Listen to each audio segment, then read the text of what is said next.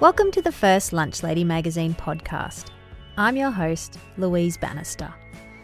If you're a regular reader of Lunch Lady, you'll already know we love having interesting conversations with extraordinary people. So this podcast is an extension of that. Today I have the pleasure of speaking to Mariam Issa. Mariam's a mother of 5, a speaker, an author, a storyteller, and a community builder. Mariam came to Australia as a refugee from Somalia 21 years ago. She moved to Brighton, one of the most affluent suburbs in Melbourne, and her family faced many challenges. But despite all her trials and tribulations, Mariam's belief in connection led her to pull down her back fence and start a community garden. It's an incredible story. Mariam, it is so lovely to finally sit down to chat to you. Yes, I'm really excited about this conversation. Thanks for joining me. Thank you, Lou. My absolute pleasure. Yeah. So the first time, just to give our listeners a little bit of context, the first time I heard you speak was not that long ago, actually, in a little group that I'm part of about climate change and community gardens and things like that. And your name came up as someone that was very inspirational in this area. And we were lucky that you hopped on Zoom and talked about your life for an hour. And I was just absolutely blown away and just thought, what an incredible story. What an incredibly compassionate and resilient person. And I'm just I'm really grateful to have another chat to you. I feel very, very lucky. And I'm grateful that, our listeners get to hear from you too. So I know that just from the little I've heard from you that you've just such a great storyteller. So really, I'd love to just have you share your experience on how you made your way to Australia and that journey before we sort of delve into the more community garden aspect and things like that. Yeah. Oh, absolutely. So my journey as a refugee was 21 years ago, actually, which is a long time ago.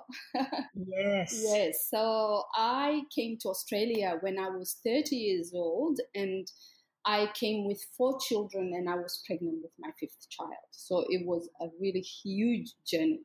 And prior to coming to Australia, we were displaced for 8 years. So it was a journey of adversity.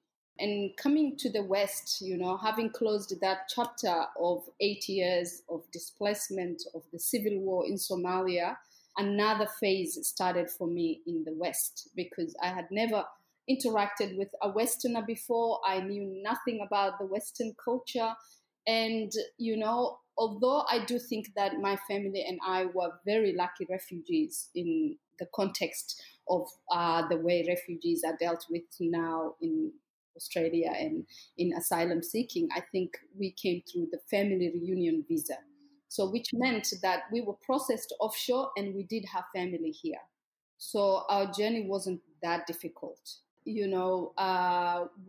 were resettled straight away into a beautiful suburb in Melbourne, in Brighton. So it was all good, but I knew nothing about Brighton. I knew nothing of its affluency. I knew nothing, to me, Australia, like I've come to a whole completely different world. Yeah, so, planet. Yeah, and I came at a time where I was really so tired. I was also pregnant, and it was just so the first few months actually were really okay, because I rested, and then we started the journey after my child was born. My husband did not have a word of English at the time, so he started school. The kids started school. And I felt that at that time, the transition between my family and the community was all on me. Yeah, so that is where I started off. And the sad part is that we were almost the first Africans to reside in Brighton. So it was a total difference for the community as well. And I remember that at that time, our next door neighbor installed cameras in his house. Wow. Yeah. Because you'd moved there? Yes, because we'd moved there. So it was like a kind of, and then 2 years after that, the September 11 happened, and then we were not only Black in Brighton, but we were also Muslim in Brighton. Oh, wow. And Yeah. so that kind of a little bit shook us. And then we went into a journey of uncertainty. We took the kids out of the normal schools and then took them to an Islamic school. And, all that was happening, my child, who was born in the heart of the community, reached the age of kinder. And I remember taking her to a local kinder because I felt that she's a 4-year-old, nothing bad's going to happen to her. There isn't much bullying with young children. So we went into the nearest kinder in our home. And when we came out, she asked me a question that changed the trajectory of our whole family. She said, "Mom, did they not want me because I'm Black?" Wow. Yeah. And with that, it was like a bomb in a mother's heart, And I do get emotional to this day when I remember that, because I felt that my 4-year-old had lost her innocence that day. And so what that did for me was awaken me from a deep sleep. Awaken me from a place of uncertainty, a place of fear, a place of, undecisive, wasn't making good decisions. So I felt that, is this really what I've come for? And I think that question really gave me the courage to really start something different. Yeah. Yeah, and to connect with the community at a level where I felt like I'm not going to have because sometimes, with people who come from, whether you come as a refugee or whether you come as an asylum seeker or as a migrant, you are always thinking that you will go back home one day. Right. And so we were in between worlds, and we were always thinking, one day we are going to go back home. Yeah. And so that day my husband and I think we really sat down and to make the decision that this is home, that we're not going to look back. Yeah. Yeah. And so with that comes certainty. With that comes, rooting yourself in a place. And so that's where my journey really started from. Tell me a little bit, because I want to go into, how after your daughter told you that, and then you sort of saying you had like a internal shift in how you were going to, I suppose, deal with the surroundings you'd been put in. Before that, I know you've got an incredible story in Africa where I remember you telling about how you weren't meant to go to school, and then you sort of almost tricked your mum into letting you go to school, that story is just so wonderful. And can you share a little bit about that? I think I was always, I was a very resourceful child when I remember my childhood, because I grew up almost free range, My mother is from a nomadic background, and so is my father. So we just didn't have any, we didn't have any structure. It was just, we lived chaotically and, just in a free kind of way. And so my family, my father was, he was exiled from Somalia for political reasons. And then he came to a small town called Malindi in Kenya, which is a neighboring country. So in Malindi, we lived it was sort of a kind of a village at the time. And we lived among this beautiful tribe called the Giriama. They were the, the keepers of the land of that town. And they actually cultivated their land. And I remember that, when my mom came into the community, the local chief, came to her and said, "I want to offer you a land to cultivate for your children." Wow. And my mother did not speak the language at the time. I was actually always her translator. I could speak Swahili, and I love languages. And I remember that I could speak Swahili at that time. And Mom was actually very suspicious of the new culture, and she didn't speak their language. She was fearful. and so she just retreated and said, no, I don't need the land. And I remember my younger brother and I going to the, talking to the chief and saying, we'll take the land. We want to cultivate that land. I think we were about 7 and 6 years old at the time. Oh. Yeah. So that was, how, we started in that setting. So I remember that, my mom wanted to send my brother to school. And I come from a very patriarchal culture, and my family was not for, schooling girls. And I know that my mom had her agenda and mine clashed because she felt that she needed to prepare me for my future husband, as was the Somali tradition. And I wanted, to go to school. And I was sort of like a tomboy and a very curious child. And at that time, I was even reading, learning to read my older brother's books. And so I had to come up with a strategy because mom wasn't going to send me to school. So she loved us, and my brother Soran because he was her youngest. And I came up with this bullying scenario, which, if Soran went to school on his own, that he would be bullied by the local kids, and that I would support him in that. So she should send me to school with him. Yeah, and that's how I actually really got to go to school.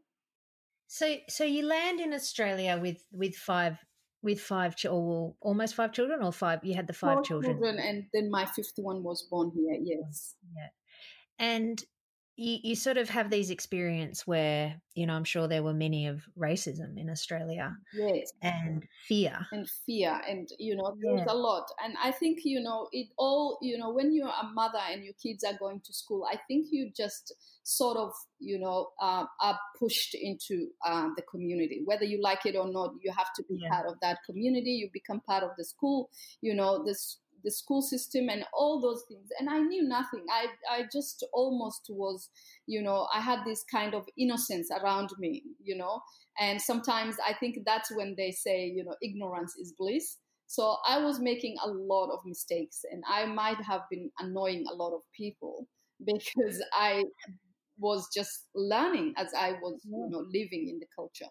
And so I think what really helped me was my love for being curious. I was curious about the culture. And so, and also after, what had happened with my daughter, I was just pushing in. So there was a lot of resistance. I remember a time when I would be standing, I would go and want to be part of the mothers, in the after assembly. And they would be talking and I would want to just listen in. And I remember them everyone going, oh, I have to go somewhere. And they would just leave me there by myself. Yeah. So there were things like that. And when I do remember now, I do feel like, I felt that I wasn't wanted there. So, but at that time, for me, it was about my children. I was just really sort of pushing in. And I remember that the women who really accepted me after a while were more from England and having come to the country themselves as migrants rather than the Australian women themselves. And so when you think back to that time, because I remember you saying your only experience when you were younger, you used to read the Enid Blyton books, didn't you? Is that what you said? Yes, the famous 5. I loved, and the adventures, So to me, these were just stories, imaginations of someone, someone's imagination. I never thought that one day I would befriend a woman with green eyes or blue eyes with blonde hair. Those things were unimaginable to me, Yeah. So having come in the adventures, sort of like, people walking with dogs, for instance, and having read those adventures was just kind of, a new understanding to the world that I used to imagine, to the world that I used to go into in my, in my young days. And so I think that helped a lot. It really helped me. And I felt like I was in a sort of an adventure somehow. I really was anyway. I was in an adventure. And and exploring this adventure and looking at the differences. Did you meet, were you saying, so were there other African refugees in any similar situation, or you're pretty much alone Oh at no, this point? I was alone, but I was also an interpreter. I don't know. I just had this big battery that would not die. I had so much, in me, that I was an interpreter. I was a mother of 5. I was doing so many things. I was juggling so many balls that I was getting different experiences, and I was loving it. Like I was really thriving in that, in that. But what I remember is, through these adventures, I think I had phases. I had the first phase where I was going into the community and getting to know them and all that. I felt like a victim. Right. Yeah. There was an utter powerlessness within me of having, I think it came from shame as well, like having had a whole country disintegrate in front of my eyes and then coming into an affluent space when you had nothing, so I was kind of like, even my dignity was, I wasn't dignified in the space that I was in. And so in that space of powerlessness, I remember that I had the friends and the people around me were almost similar. Yep. And somehow, with the grace of God, I transitioned into a space of anger, which I think is so much better than being a victim, because you get to breathe and and blame other people for your problems. And then I became an activist in that space. I was really angry. I was angry with the world that had disintegrated in front of me. I was angry with my parents for having sheltered me from life. I was angry with my, communal culture. So I was angry with the racism that was going around me in the new community. So I felt that, in this space, and I was also angry as a woman, because I felt that I wasn't living in my power. I wasn't owning my story in that space. You mentioned that, I remember this part, you mentioned that once you got inside those homes, you realised that things were very similar. I think you mentioned something about, I'm not sure what went in there. Absolutely. I just really, once I started to go into community work, I then started volunteering in community, and then I started working in Brighton Homes, because I really, truly wanted to see the Western woman in her natural habitat. How does she parent? How does she, how is she within her household? And so I went into this really beautiful Brighton Homes that sometimes I felt that nobody lived in. And I didn't even sometimes realize what I was cleaning, because they seemed clean to me, Yeah. So I think my insights and understanding of the community really came from those homes. And then I happened to work in an aged care center. It was almost like I was being guided through this journey. And so I went into aged care, and then I interacted with the elders there. And to me, aged care did not make sense to me, because I felt that this is the wisdom of the community, and they're kept away from the community. Yeah, that seems crazy. So it was really, I could not understand how they could be put away and to be on their own, because in our African culture, the thing that, when you are an older person, that you really look forward to is having moments with your grandchildren, and being around them and being around the community. And, and all of a sudden I see that, there was destruction here as well. And as I became more part of the community, I then started to understand that there was, mental health, there was suicide, there was domestic violence. And then I realized that amidst the glamour and the glory in Brighton, there was a less apparent truth as well. Yeah. And so how did that propel you forward to that next stage, of that realization? Like what happened? So what really happened is, sometimes I do say that life has been a safari for me, an extension, a real extension of my lived experience, and a plateau that engages and excites me to really mold, shape, and design my stories, because at that time I became a storyteller and I was writing as well. So I was really looking at the stories, and this is me, it's my story, and I can, sort of shape it in the way that I want it. I can mold it in the way that I want to. So having discovered that, I felt that it was also a compelling platform. It was a platform that was compelling me to ask brave and courageous questions. So if I was going to live the kind of life that I want to create for myself, then what is it that I want? So in that space, I became an introspective. I started to ask powerful questions. And one of the questions that I really asked was, why am I here? Because I didn't know, why was I in the heart of Brighton? Why was I brought here? So having asked that question, what came apparent for me was that I lived in communal culture all my life, which means that you are in dependency. You are dependent among each other. So you don't get to learn about yourself that much. You live among others. You're living with other people, and that's how you know yourself. Yeah. But coming to the West, I realized it was a very individual culture.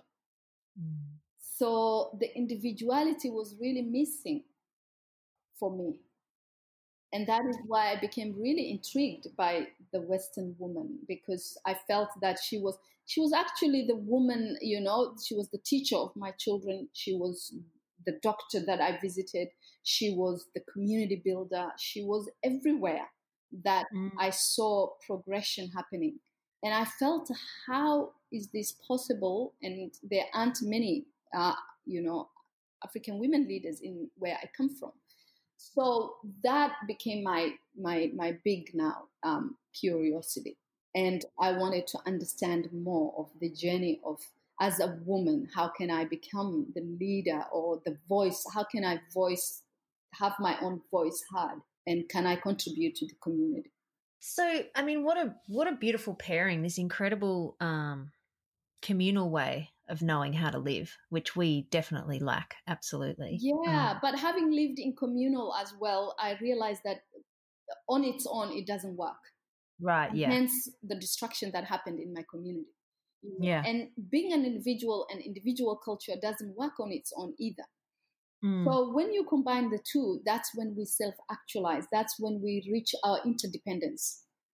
Yeah. And we know that from this space, we understand that, I've reached my individual potential, and I can also now contribute to the greater good.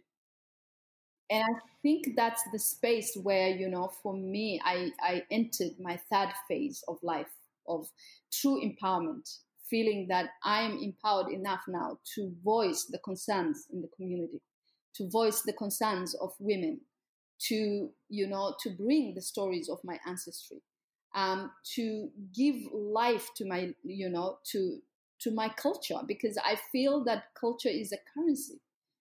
And when I came, my currency was deflated. I couldn't buy anything with it. And now having, I felt that I could strengthen my cultural currency, and that now I could teach other people. And that's when I started my business, Cook with Mariam.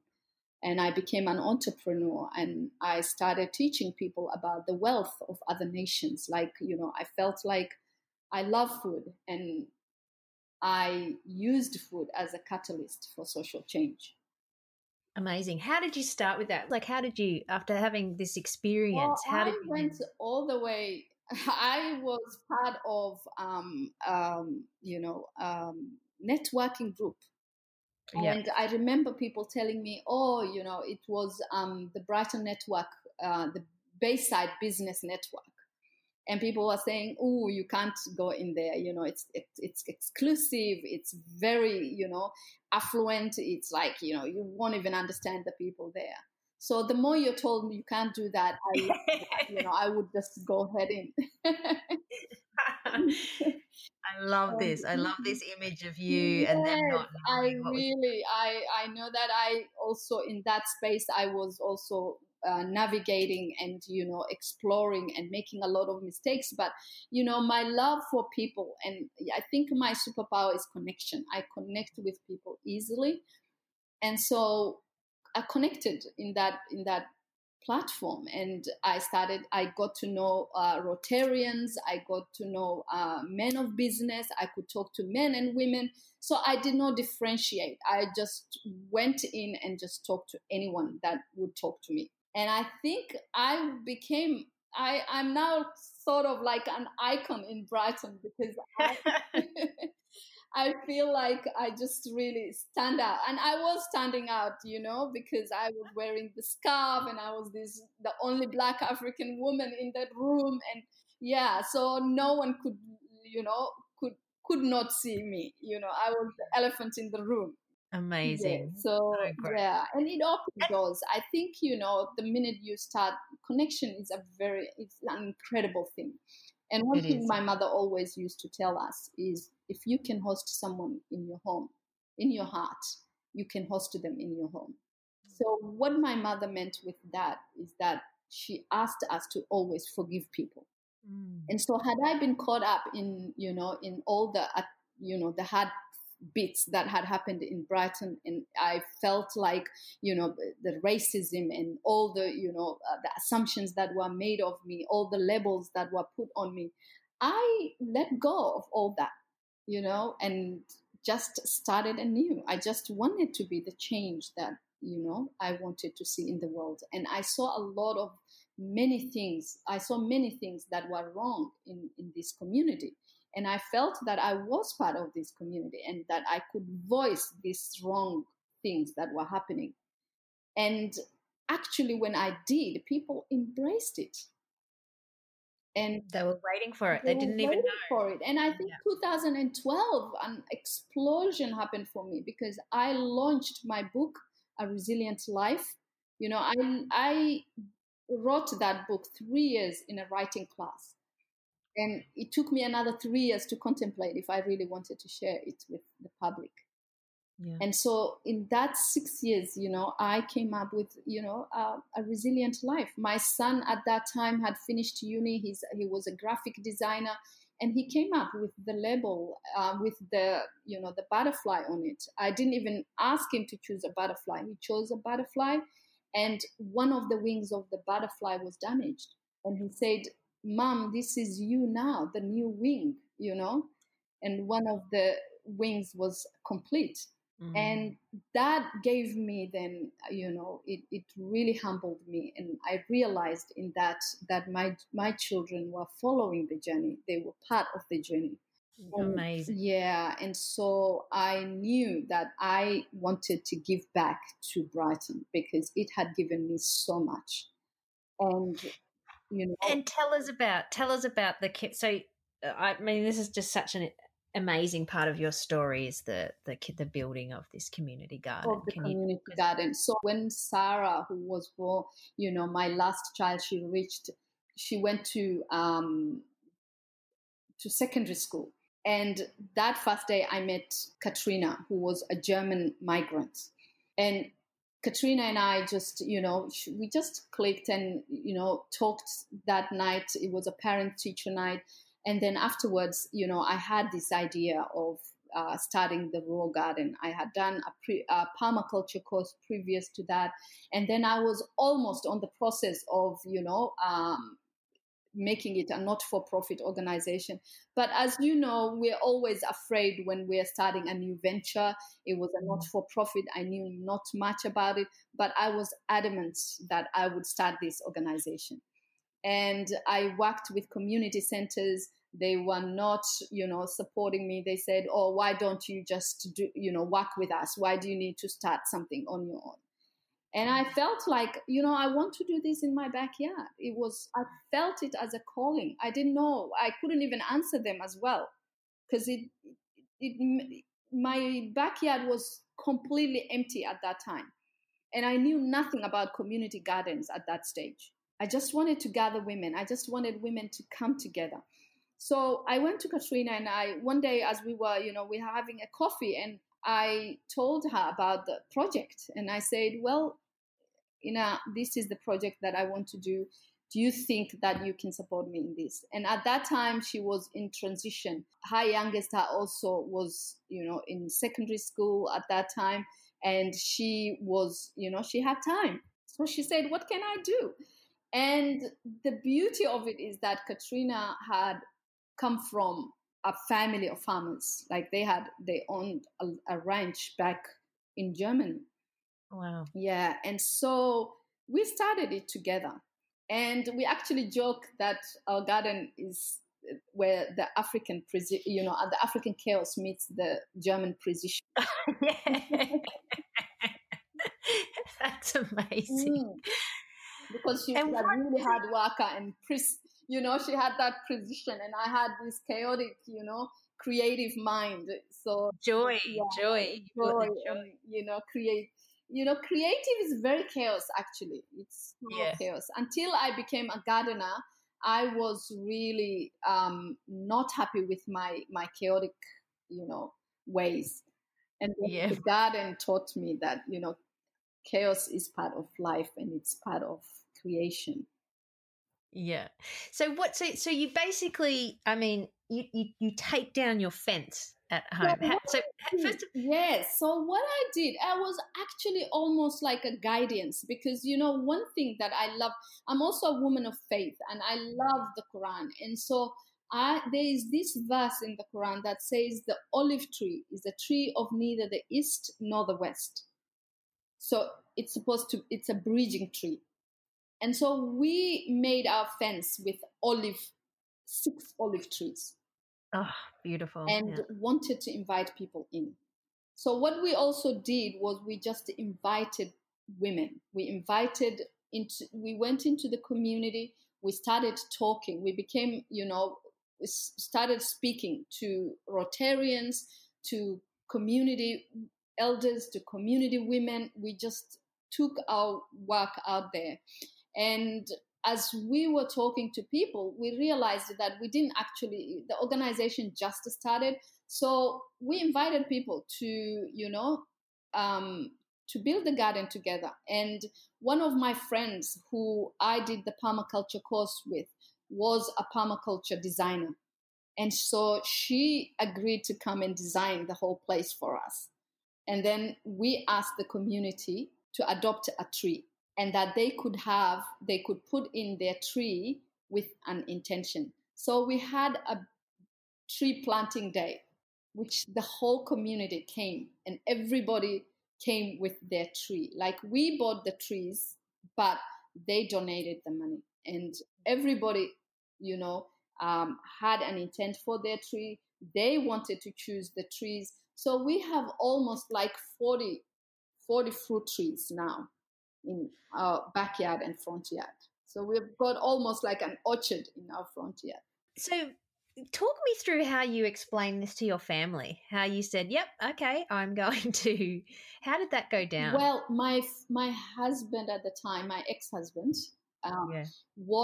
he's a very cautious man, very introverted, could not understand what I'm doing. But neither could he understand back in the days when I was like, I would wake up in the middle of the night and feel that I am part of this community, but no one knows me. Like, I was always thinking in terms of, if anything happens to us as a family, if we're accused of anything, no one can actually stand up for us and say, I know this family. And when I voiced that to my husband, he did not get it. He would not get that. It's like, we're okay, our family is on the other side, our community, so we'll be interacting with, the cultural community. But I'm like, we live here, we're part of this community. So eventually I just managed to convince him that he didn't think it was possible anyway. And he thought maybe I'll just do it for a few months and then get tired of it, because there's a lot of work involved. And I wasn't paid at all. Wow. So I'm doing it now for 8 years, and it's still the same. We work voluntarily. And how did it develop? So you had this planting day, the people came. I mean, that must have felt like a monumental moment for you. Oh when my all God. the community showed up. It actually was. the monumental moment for me was not only the garden, but, I took my oath as an Australian in Brighton Town Hall. And I launched my book in Brighton Town Hall. And it was launched by the mayor of Brighton. And it was a Tuesday morning, I remember. And we had more than 120 people attend, all Brightoners, mostly Brightoners. And that was like, whoa, I never thought. If you had looked into a crystal ball when I came and thought, this is what you're going to do when, I would never have believed you. So I think my story is very much connected to trust. And what I teach people now is to trust, And I have an acronym for trust. The first T for trust for me is truth, to know our truth. And sometimes it's not that we don't know our truth, we do, but we're scared of it. We don't want to look at it. So I encourage women, I encourage, my clients. I'm a life coach now, and I tell them, look at your truth and connect with it. And so in this truth, I know that we have two truths. We have our dynamic truth, which is the form and, our living in this world and our material world. But we also have a spiritual world. And the connection to our spiritual world and the material world actually makes up our truth. And the second letter for truth is resilience. Once you know your truth, then be resilient enough to remove the obstacles out of the way so that you can live your truth. The U is the union of the four bodies. I never knew that I had a physical, we almost always what we know of ourselves is just our physical body, and the mind. The best is those two that we relate to. But we also have our emotions, that guide us, that tell us when something is wrong, how we feel, connecting to our feeling, to our emotional, body. And then to also connect with our energetic body. So I recognized that in you find the union between your heart and your mind and your physicality and your energy body. The S stands for me as a surrender, the acceptance and the letting go of the stories, the programs that we have been given. We've been conditioned to separate each other, to separate, ourselves. So it took me really into a deep contemplation that when we surrender, we really tap into our true connection of our humanity. And the last one is to live in the timelessness, in the present moment now. That's what I call trust. And, I look at birds and it said that, a bird will stand on the weakest of branches and won't be afraid for the branch to fall, to break, because it knows that it has its wings to fly. And so when we reach that level of trust, we become less afraid, we become less fearful, because we know that we're not in this alone, that there is a deeper and a bigger truth than what we see of the five senses. And now we had a lovely little chat the other day just about the importance of women leaders in this time, everyone sort of finding their truth and using this time as momentum to catapult women leaders. What's your thoughts on that? Yes, I think it's crucial. And I think that when it's role modeled or when it's shown to us, we see the power that it has. For instance, Michelle Obama has shown us so much in the sense that she opened the White House, almost like my community garden. Yeah. So when we see women leaders, behind every man, although Obama was the leader and he was, the presidential and all that, but the work that Michelle did. And when, I don't know if you've read her book, Becoming. Yes, I did. And she took us into really into her inner journey and her inner life. And we see how important and how crucial and how, liberating the energy of women can be, and their leadership, and how their leadership can bring societies and communities to a greater strength. And then I also saw that with Jacinta Ardern, when what happened with the problem for the Muslim, the leader, the Muslim problem that arose, and how she just galvanized the whole society.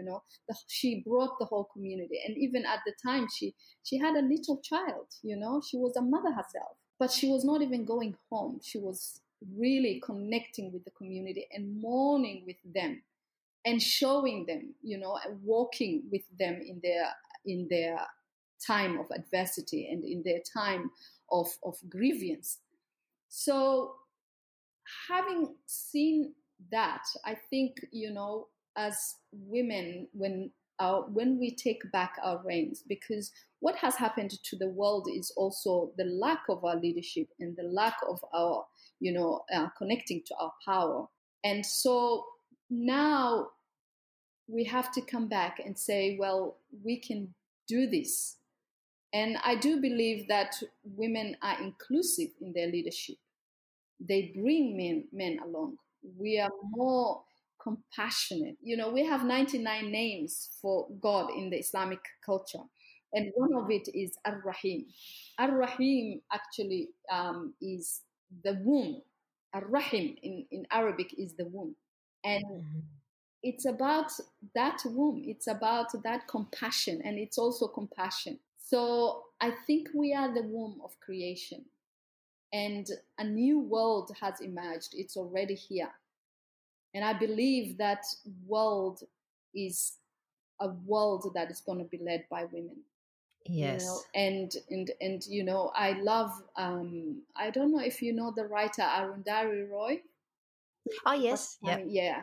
She said, she has this beautiful quote, and I'm just loosely saying it, but she said, a new world is emerging, and on a clear day, I can hear her coming. I can hear her, being here. So yeah, and and I think that world is going to be. It already is. I see it. I feel it, and it's the transformation. And I think people always talk about change, but change is constantly happening. We're not after change. I think what we're after is transformation. Yes. Yeah, we need to transform ourselves and our world. And I think we are. That's what, COVID-19 has really brought in. It has shown us the level of interdependence that, the level of connection and interdependence that we are. And tell me about, so when people realised going back to that interdependence, when people realised the community garden was open and they were welcome, did you see, you must have seen some transformations in these women, these original women, of them learning from you and seeing how the essence of the community and the essence of interdependence is so crucial for the new world. Oh, yes. I think, the Raw Garden has many aspects. And one of the aspects of it is that it brings academics, it brings storytellers, it brings communal people. I think it brings all people in this one gathering, because in the garden we do a lot of people come and interview me. I have guest lectured in almost all Melbourne universities. I call myself just a storyteller, but it's being invited into, in academia, and people wanting to know, how did you do this? Because I remember that the first time when we started, we invited the dean of Melbourne Uni, she came and, and looked at us and thought, oh, these women, she didn't think that anything could come out of it, and told us so as well. Because it's, with academia, it's like black and white, this is how it is. Yes. And so she just said, oh, I don't see anything much happening here. Oh. And, but I think we saw the picture. So going into that, I'll just share with you a beautiful story that I had. I think it will just give meaning to, what the dean and I were coming from. So in a medieval town, there were these 3 bricklayers hard at work in one building. And then a passerby came and asked them, what are you doing? So he asked each one of them, what are you doing? And the first man said, gruffly, I am laying bricks. The second man replied, I am building a wall. The third man looked up and answered the guy, I am building a cathedral. And so these 3 men were all doing the same work, but each one saw something different. And so for me at the time, it was a vision. The Raw Garden was a vision. I could feel it. I could see it, but it wasn't there. And when the dean came, she saw something different as well. 8 years later, this place has not only transformed the community around me, but, what it has done for us as a family is that it's taught us that family exists beyond blood relations, and it has transformed my family back home because they see the work that I do here. And, I connect them to the project. And it's just incredible, One of the women that I met through this permaculture journey, she went back to Uganda and met my family, and she was doing some projects there and just, connected with them. So it's just amazing what can happen from, a simple vision, a simple seed that you sow. And I think that's who we are. We are just like, we are seeds. And whatever seed that we plant is whatever we are going to harvest. And that's why, in our community garden, this time of we are saying we are seeding the community with love. And we are weeding out fear. And that's our mantra whenever we are gardening. I'd love to sort of talk to you about motherhood, because obviously listening to this podcast are lots of mothers, yes. And carers and grandparents. Yes. And what your learnings, I mean, you've traversed many cultures, you've traversed languages, you've done so much more than, the average person in the lifetime. You've achieved so much more. And then you throw motherhood into this, dealing with your own, we all deal with our own issues. You've had to deal with many, many, many things, and not so nice things. How do you, tell me about that. What are your learnings from all this, and how are your kids? How are my children? Yes. So I think, motherhood is one of the most important. I think I feel truly, truly privileged to be a mother. It absolutely humbles me that I'm a mother of 5. And sometimes if you see my children with me, people don't know that they're my kids because they're old now, older. You look so young, yeah. And, yes. But, motherhood, my mother always used to tell us, you are a mother even when you're not a mother. So even as children, she would say, as long as you have the womb, you're a mother, whether you have children or not. You're a woman, you've become a mother. And so Having your own children, though, is so different, because it's like, for me, I've had my children in hard circumstances, in spaces where there was a lot of suffering. And I think with motherhood, there comes a lot of guilt. There comes a lot of, because of our want of to give our children everything, we sometimes feel that we haven't done enough. So one thing that, as a mother, I have learned to let go is guilt and fear for our children. Because when we're very fearful, or when we have guilt, or when we look at our children in a certain way, it's whatever energy that we're projecting upon them is the energy that they become. Looking at our children, we have to look them as souls who have come for a journey, who have come for an experience. And it took me a long time to know that, because as our children, for us, we think that they are ours, They are like, we treat them as material sometimes, and we feel like they're ours. But I realized that each and every child, I have 5 children, and every one of them was different and unique in every way, in their way, in the way they chose to come into this life.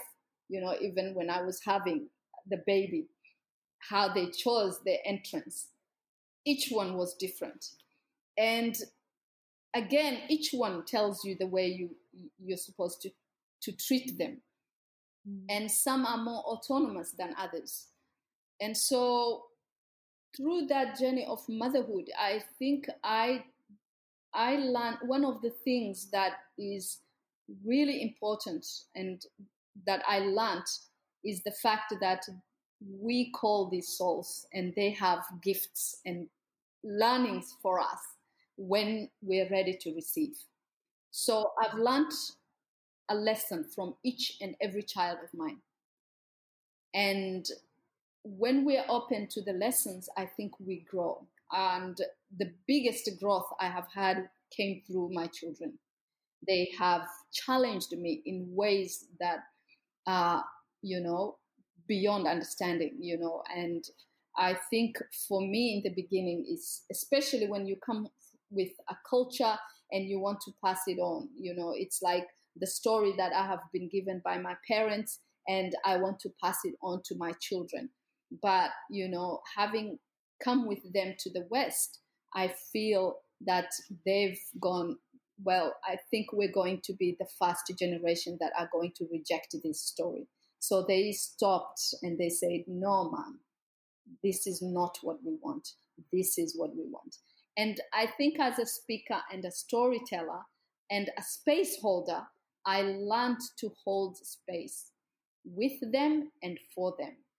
And one of the sweetest things that came out of that is that I work with my daughter now, and we call ourselves the intergenerational story inspirers, because we want to use our story to inspire mothers and daughters, especially mothers and daughters. They carry the lineage of the female part, the matriarchal, which we've lost. And I think when we make sense of that lineage that comes from the grandmother to the mother to the daughter, it just, and we can dismantle a lot of things. And I love the saying, the Native American saying of, if a woman heals herself, she heals the women before her and the women after her. And I think a lot of healing has happened with myself and my daughters. And the boys don't open up as much, but with my daughters, we hold space for each other. Wow. I mean, to come from, I find everything you're saying inspirational and also challenging, because, coming from English parents, I guess, where you sort of did as you were told, and now living in Byron Bay, where it's a different way of parenting. It's so challenging. So I'm very inspired to hear, you speak about that. Yeah, in my book, I have a whole chapter called Parenting in the West. because it's different. When you parent in Africa and you parent through the communal system, it's so different than parenting in the West, where I didn't have that communal space. But I gave a lot of work into I had my in-laws here. I wanted my children to have, so almost like every Saturday I called the whole families. Mohammed had 2 brothers here who also had wives, and so I would bring the cousins together and cook for them. So again, we used food, but I think that connection of community, of family, of relationships aren't easy, but we can support each other in building relationships, and we can have amazing and incredible relationships with our children when we choose to. It's not an easy job. It's it's sitting in the discomfort. I think we most often bypass grief, and there's a lot of grievances within us. I believe that the heart is where grief and grace co-reside, and the intersection of the grief and the grace is to sit in that space of and sit in that discomfort. And in that space, we have the power to catalyze that grief into grace. But the grief needs not be bypassed. We need to feel it. And unfortunately, not many of us feel that we can do that. We just always almost, run away from our,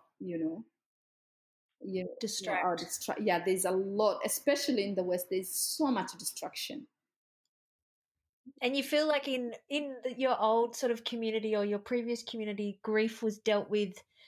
Tell us about that. Was that dealt with in a really different way? People knew they had to sit with it? Yes, because of the culture of storytelling, and also because of the faith. Religions have their dogmas, and I know that a lot of people are walking away from religion, and rightfully so sometimes, but it also teaches you to really connect. There's that spiritual world. How I was talking about the truth. So you do understand this truth about yourself spiritually, but you also know the truth of the worldly. So sometimes you know that this is a storm and it will pass. So you sit with that, especially with death.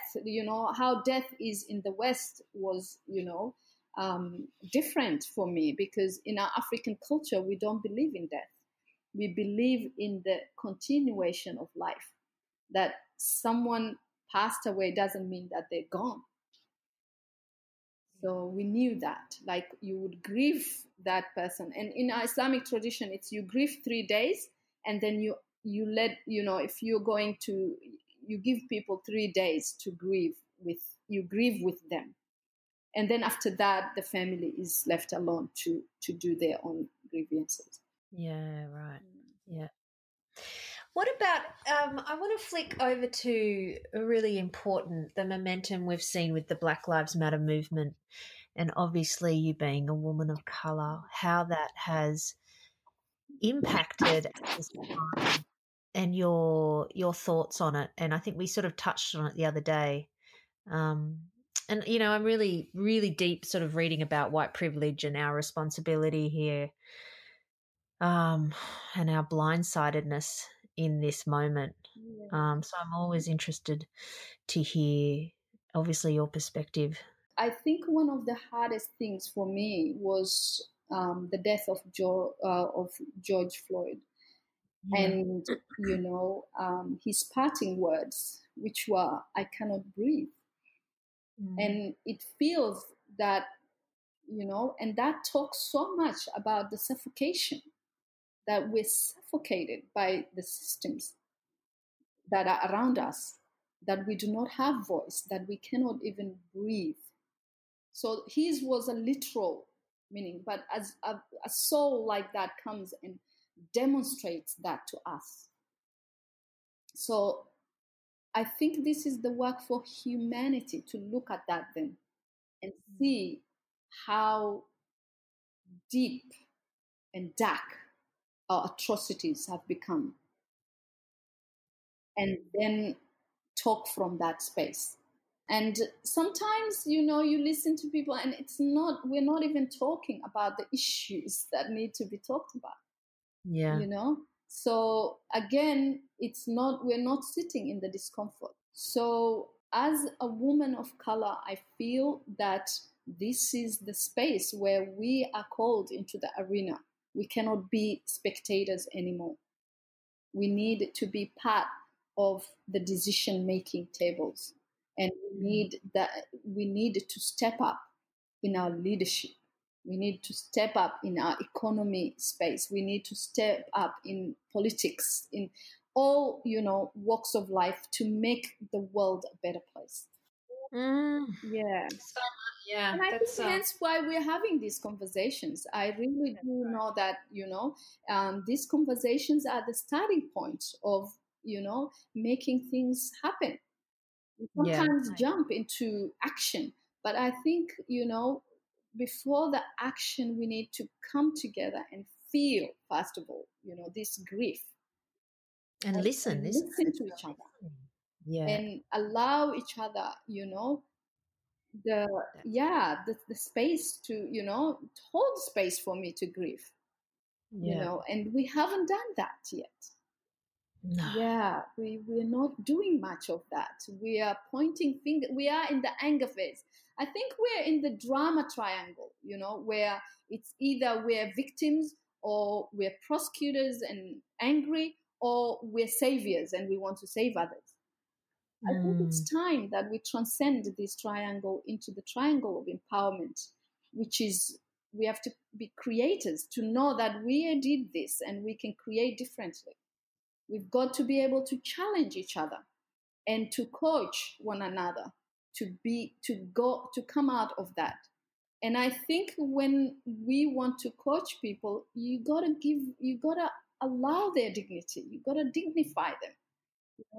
And sometimes, people might be in a lesser privilege or lesser, but it doesn't mean that they can't do it. See their potential before they do. And give them that power, even if it's not by action. Give it to them by heart. The heart is the fastest space of enabling someone. That's the observation with no judgment. Don't judge someone. Allow them, dignify them.